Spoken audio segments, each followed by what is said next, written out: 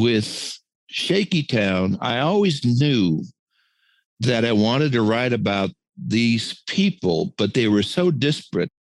It follows about 5 different kinds of people throughout. The linkage for me has always been a sense of place.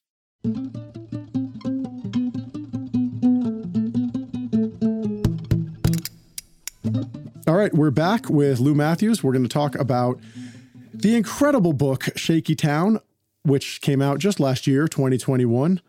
It came out on a little-known imprint called Tiger Van Books. And before we start, I should just say that Lou, I don't think I did this justice with the last intro, but Lou is a legend. All the writers who write and do anything literary in Los Angeles have either taken your course or know you or read your book. And I now include myself in that class as someone who just loves and respects your work. So this book, Shaky Town, I don't understand why it was a hard book to publish, but tell us a little bit about Tiger Van Books and what their mission statement was and what their first release was. Tiger Van Books is essentially Jim Gavin. Jim Gavin is a former student of mine. He took classes with me in 2006. Tremendous writer. With the first story, I could see the kind of talent level he had. And I started thinking about what he should be doing. And one of the things I recommended to him was the Wallace Stegner program at Stanford, because it doesn't require an MFA. You can simply apply. Jim applied and got it, which is a miracle given the odds. He has always been grateful. To some extent, he credits me with his career. He's completely wrong on that because he would have done it anyway. The weird thing was that at that point, he'd been a plumbing salesman like his father, and then had fallen into a gig working for Jeopardy. Alex Trebek, one of his assistants. When Jim got his Stegner, he actually wasn't sure he wanted to take it because he'd just gotten to the point on Jeopardy when he was about to start writing questions. And he had his dream apartment. He has 2 friends who wrote a movie called Blades of Glory. And we're only in town about 2 months out of the year. So they're letting him have this $3,000 apartment for like $500 a month. So he had this great gig. And so he called up Stanford and said, "Can I put that off for a year?" And they didn't know what to say. Nobody had ever done that. But anyway, he went up to Stanford. And after that, things started to happen. He met some great people, eventually published a story in the New Yorker, Costello, which made him gold in the sense that for a West Coast writer in particular, once you have the imprimatur from the New Yorker, things start to happen. And I believe that was probably the first story ever published in the New Yorker about Los Angeles that was written by somebody who grew up in Los Angeles. Most of the time you have what I call anthropology. You have New York writers that they trust who now live in Los Angeles, who report back to civilization on what the natives are doing out here in the bush. But Jim cracked it. After that, he had a script for a marvelous television show, Lodge 49.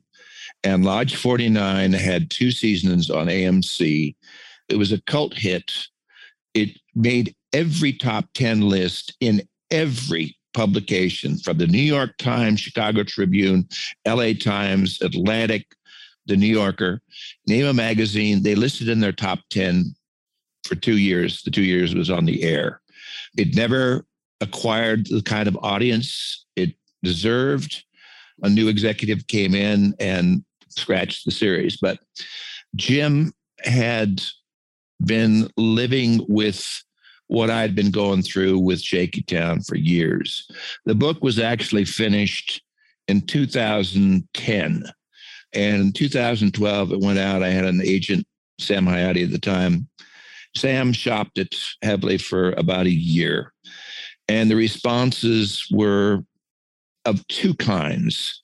The first was something like, "This seems to be good writing, but we don't know what it is." In other words, it's a regional book. The second version was, "This seems to be good writing, but we can't sell it." Oddly, the people that liked it the most were smaller publishers who said that they really liked this, but they knew they couldn't afford it because they wouldn't be able to get in the bid. And in retrospect, I'm thinking, oh, please offer $10. So the book was finished. And once you've shopped it, you're dead in the water. So I continued to write on it. And about 2018 or so, I did a different version. It is much like the Fat City story. Originally, Shaky Town was about, 350 pages. It's now about 250. I ended up cutting out about 6 stories. And then when we were in the editorial process, I cut out about another 25 pages just by condensing. So it was a much more polished subject. And Jim had been talking to people at Prospect Park Books, Colleen Dunn Bates, who is a wonderful woman and did an admirable job for about 12 years. She ran Prospect Park. They were the only small press here in town that was publishing fiction at one point. She was a fan of Lodge 49, and Jim hit it off with her and talked about having his own rim print at Prospect Park. That was how it all started. And working with Jim and working with Colleen on the book was just amazing because there was no line-by-line editing. The only editing that was done was cuts. I mean, this is the dream for any writer, to be able to see the book the way you want it without somebody else's taste being imposed. By the time we got done, Colleen had been slightly burned out. She'd been working straight for 12 years. She eventually sold out to Turner Publishing, which is based in Nashville. So it's now this very complicated set of Russian dolls. You know, you have an imprint within a larger publisher within a larger publisher. But it all worked out. Turner had nothing to do with the project in terms of how it looked, how it came about. We did all the design, we did all the editing, and they were just presented with a package, which they ended up printing up very nicely. The cover is an example of the kind of serendipity and help that we got along the way. The illustrator is a guy named Steve Powers, who's known professionally as Espo. He's a graffiti artist from Philadelphia. An amazing guy. He actually did the illustration for Jim's story, Costello, when it appeared in the New Yorker, and they'd stayed in touch. They really hit it off. And Jim was determined that Steve was going to do the cover. Steve loved it, and we started talking. We realized we had a lot in common. He's a working class guy. We started talking about the area. It's described as Shaky Town. It's an imaginary place, but it's loosely based on Glassell Park, where I went to high school, Paternoster, and where I grew up. I started talking about that. And then I started talking about some of the highlights of the place. And the biggest landmark of all was the Van de Kamp's Bakery and the Van de Kamp's Drive-In. And that's gone now, but it was built in the late 40s, early 50s, and is considered the finest example of modern architecture in California. It was just incredibly beautiful and had the Van de Kamp's windmill. When I mentioned the windmill to Steve, he just went click and started to draw. It took Steve about 2 to 3 months. He was almost past deadline that he got it back to us. The only problem I will say is if you hold up the book and you look at it, what you need to do is actually put on a pair of dark glasses, because what Steve had to say is that this is neon signage that you see on a very dark night through the windshield of a car. And they couldn't get the black dark enough. But if you put on dark glasses and look at that cover, you'll see the way it pops. It's kind of startling.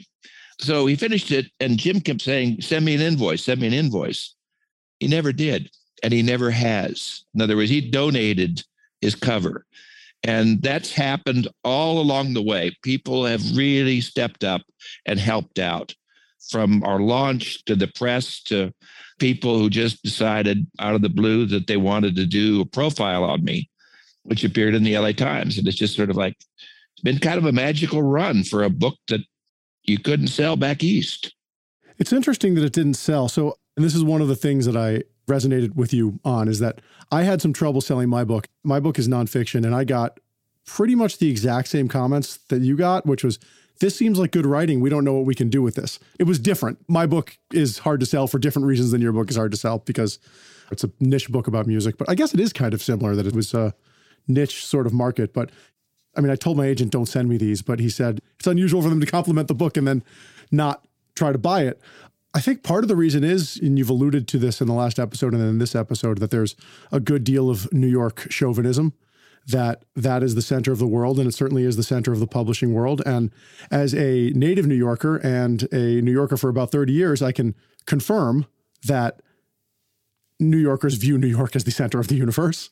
So it is hard to get them to buy into something that is about Los Angeles. If this book were about Brooklyn, yeah, it would be a no-brainer.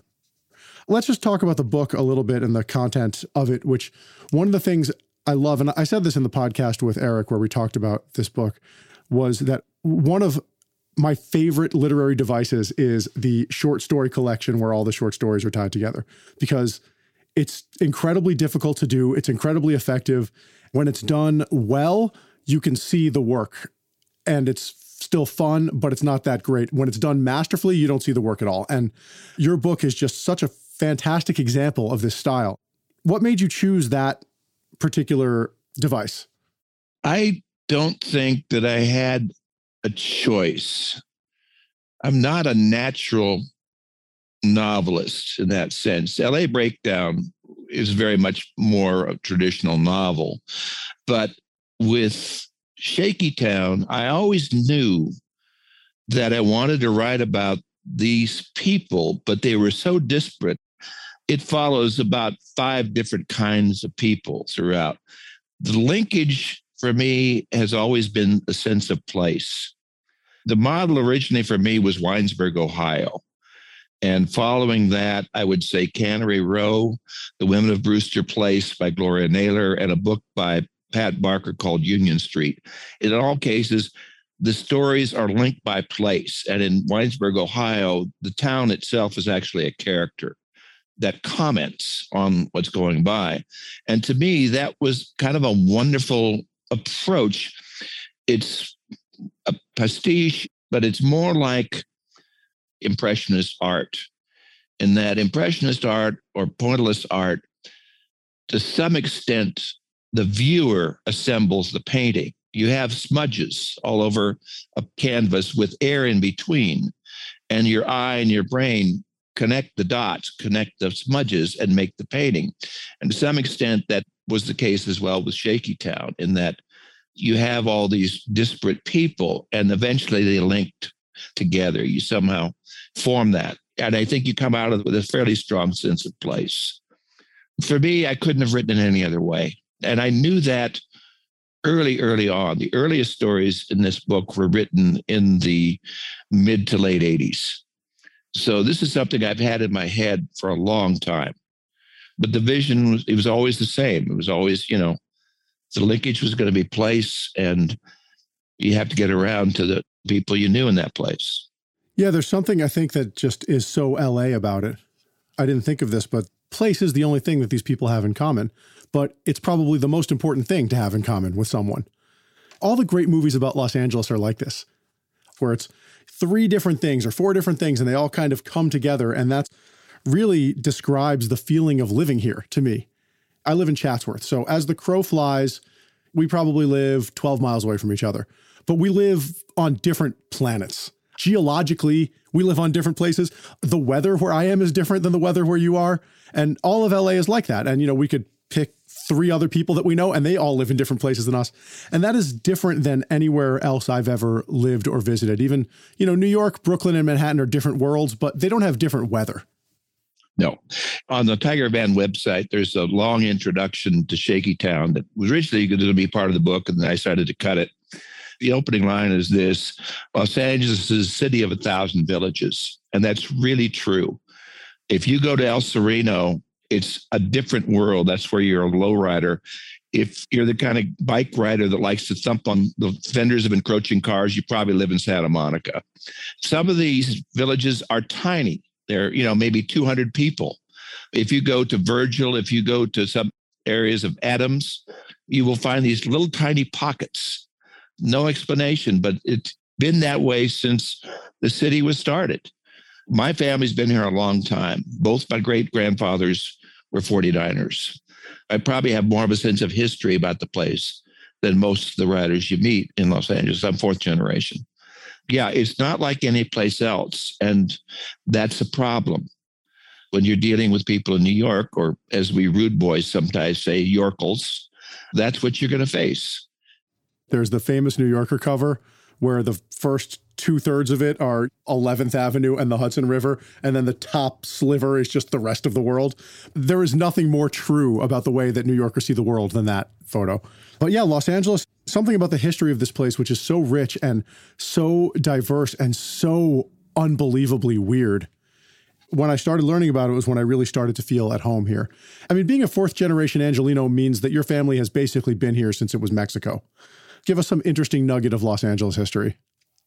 Well, the only problem is when you tell people that, well, you're a fourth generation, at some point in the conversation, there's a long pause and you have to say, well, gee, if you've been here that long, shouldn't you own a lot more than you do? And then you have to explain what happened, the family tragedy, which everybody has. My great-grandfather, Jacob Miller, made a fortune in the gold rush by running a freight line in Mariposa, California. He retired as a gentleman farmer to Los Angeles around 1870. He bought up about 120 acres of what is now the Sunset Strip. He also had the Pioneer Marble Works downtown. He's considered the father of the avocado industry because one of our uncles was a sea captain who did the route from Panama to San Francisco to LA and San Francisco. And he brought up a whole bunch of avocado trees from Guatemala. They didn't thrive downtown LA. My great-grandfather, Jacob, planted them in his little microclimate and they thrived. But he promoted the fruit. You'd have people for dinner and they would serve like 6 courses involving avocados, and then everybody got to take home a seedling. But in any case, Jacob died.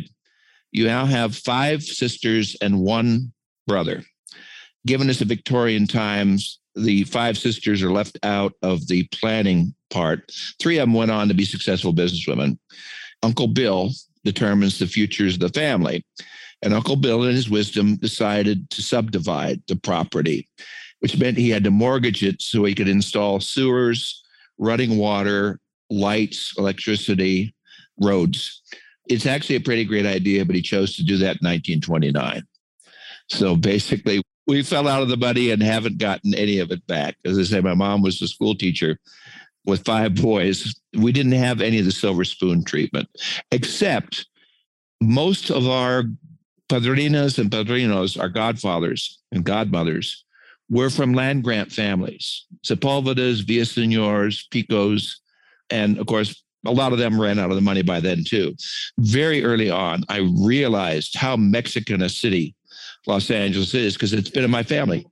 For people who aren't in Los Angeles, the godfathers that he just mentioned, his godfathers, those are all like major thoroughfares in Los Angeles now. And, you know, they're all exits on the highway. So. Although when we first moved here, my wife, who's from Manhattan, did pronounce it Sepulveda because she hadn't heard it pronounced. So, Lou, I got to let you go, but I have to ask you 2 more questions. One of them is, when I come to your house for a blues jam with your wife, will you make me a legendary toasted cheese sando? Absolutely. I did it 3 times this last week. It's getting out of hand.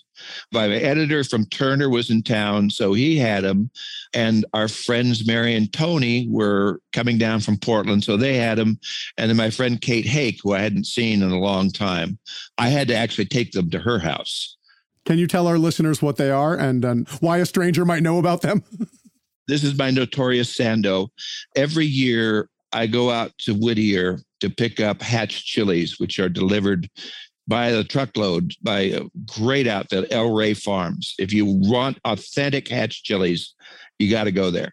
They're roasted. You get them by the bushel. Roasted, it costs you about $52. And a bushel, which is 33 pounds, lasts me about 2/3 of the year.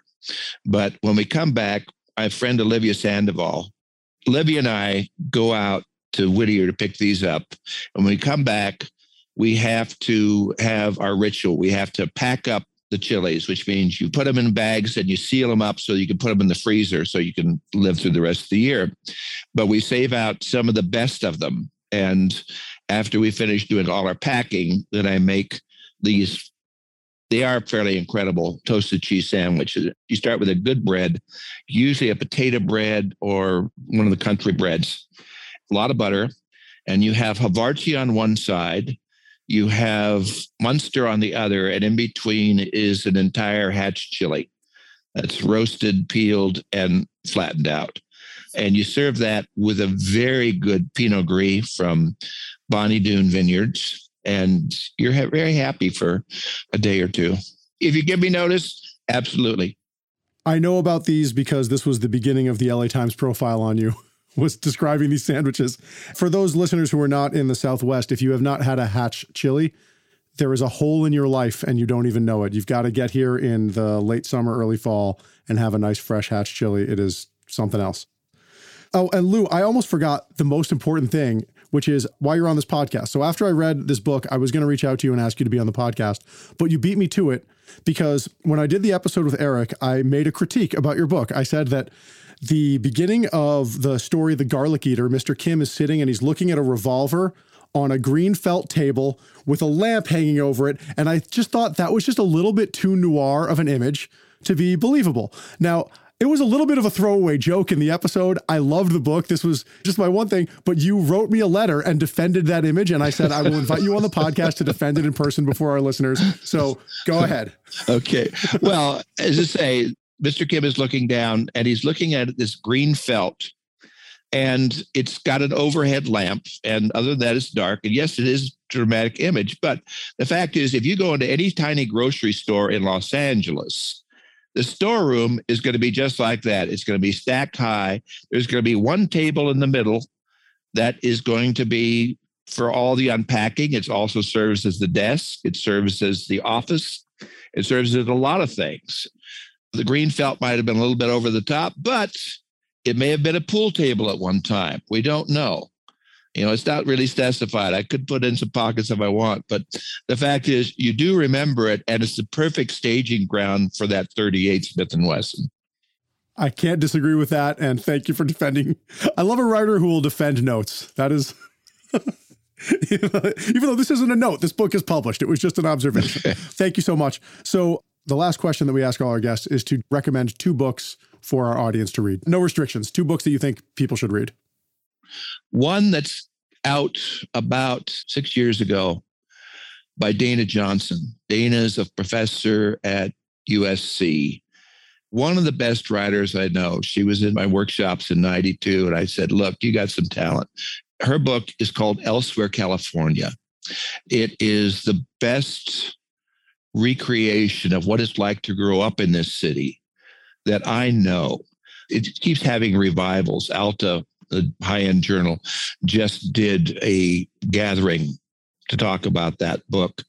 But she has a section as a little kid. She's 8 years old going to the Dodger game that is just brilliant. It summons up that entire era the best way I can think of. The other book that I recommend to everybody, because everybody should read this, is Dennis Johnson's Jesus' Son, with the title taken from Lou Reed's song, Heroin. When I'm rushing on my run, I feel just like Jesus' son. Probably the most brilliant collection of short stories in the last 50 years. And I don't think that's going to change. Dennis Johnson wrote the introduction to the version of Fat City that I have. Dennis Johnson is part of an entire generation that was pretty much ruined by Leonard Gardner. If he could do it, it made it possible that you could write about a world that was so bleak, but he did it in a way that's beautiful. I mean, when you look at someone like Joan Didion, what's Joan Didion reading a novel about boxers for? And she acknowledges what it is. Thank you so much for joining me, Lou, and thank you for joining us and sharing this book with our listeners. We'll have to have you back for no other reason than I'm going to have some toasted cheese sandos. Okay. My guest next week is ocean expert Sandy Sheehy. We're going to be talking about Cynthia Barnett's The Sound of the Sea, which is a book about shells. And if you think you know about seashells, you are wrong, unless you've read this book, in which case you are right. See you next week. If you like this podcast, please rate and review it. It's very important. It really helps the show out.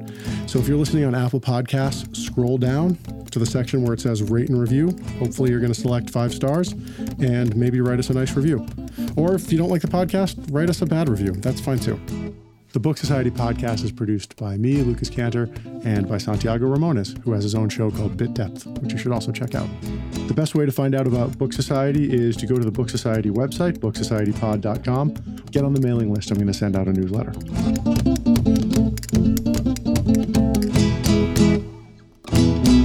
When you're dealing with people in New York, or as we rude boys sometimes say, Yorkles, that's what you're going to face.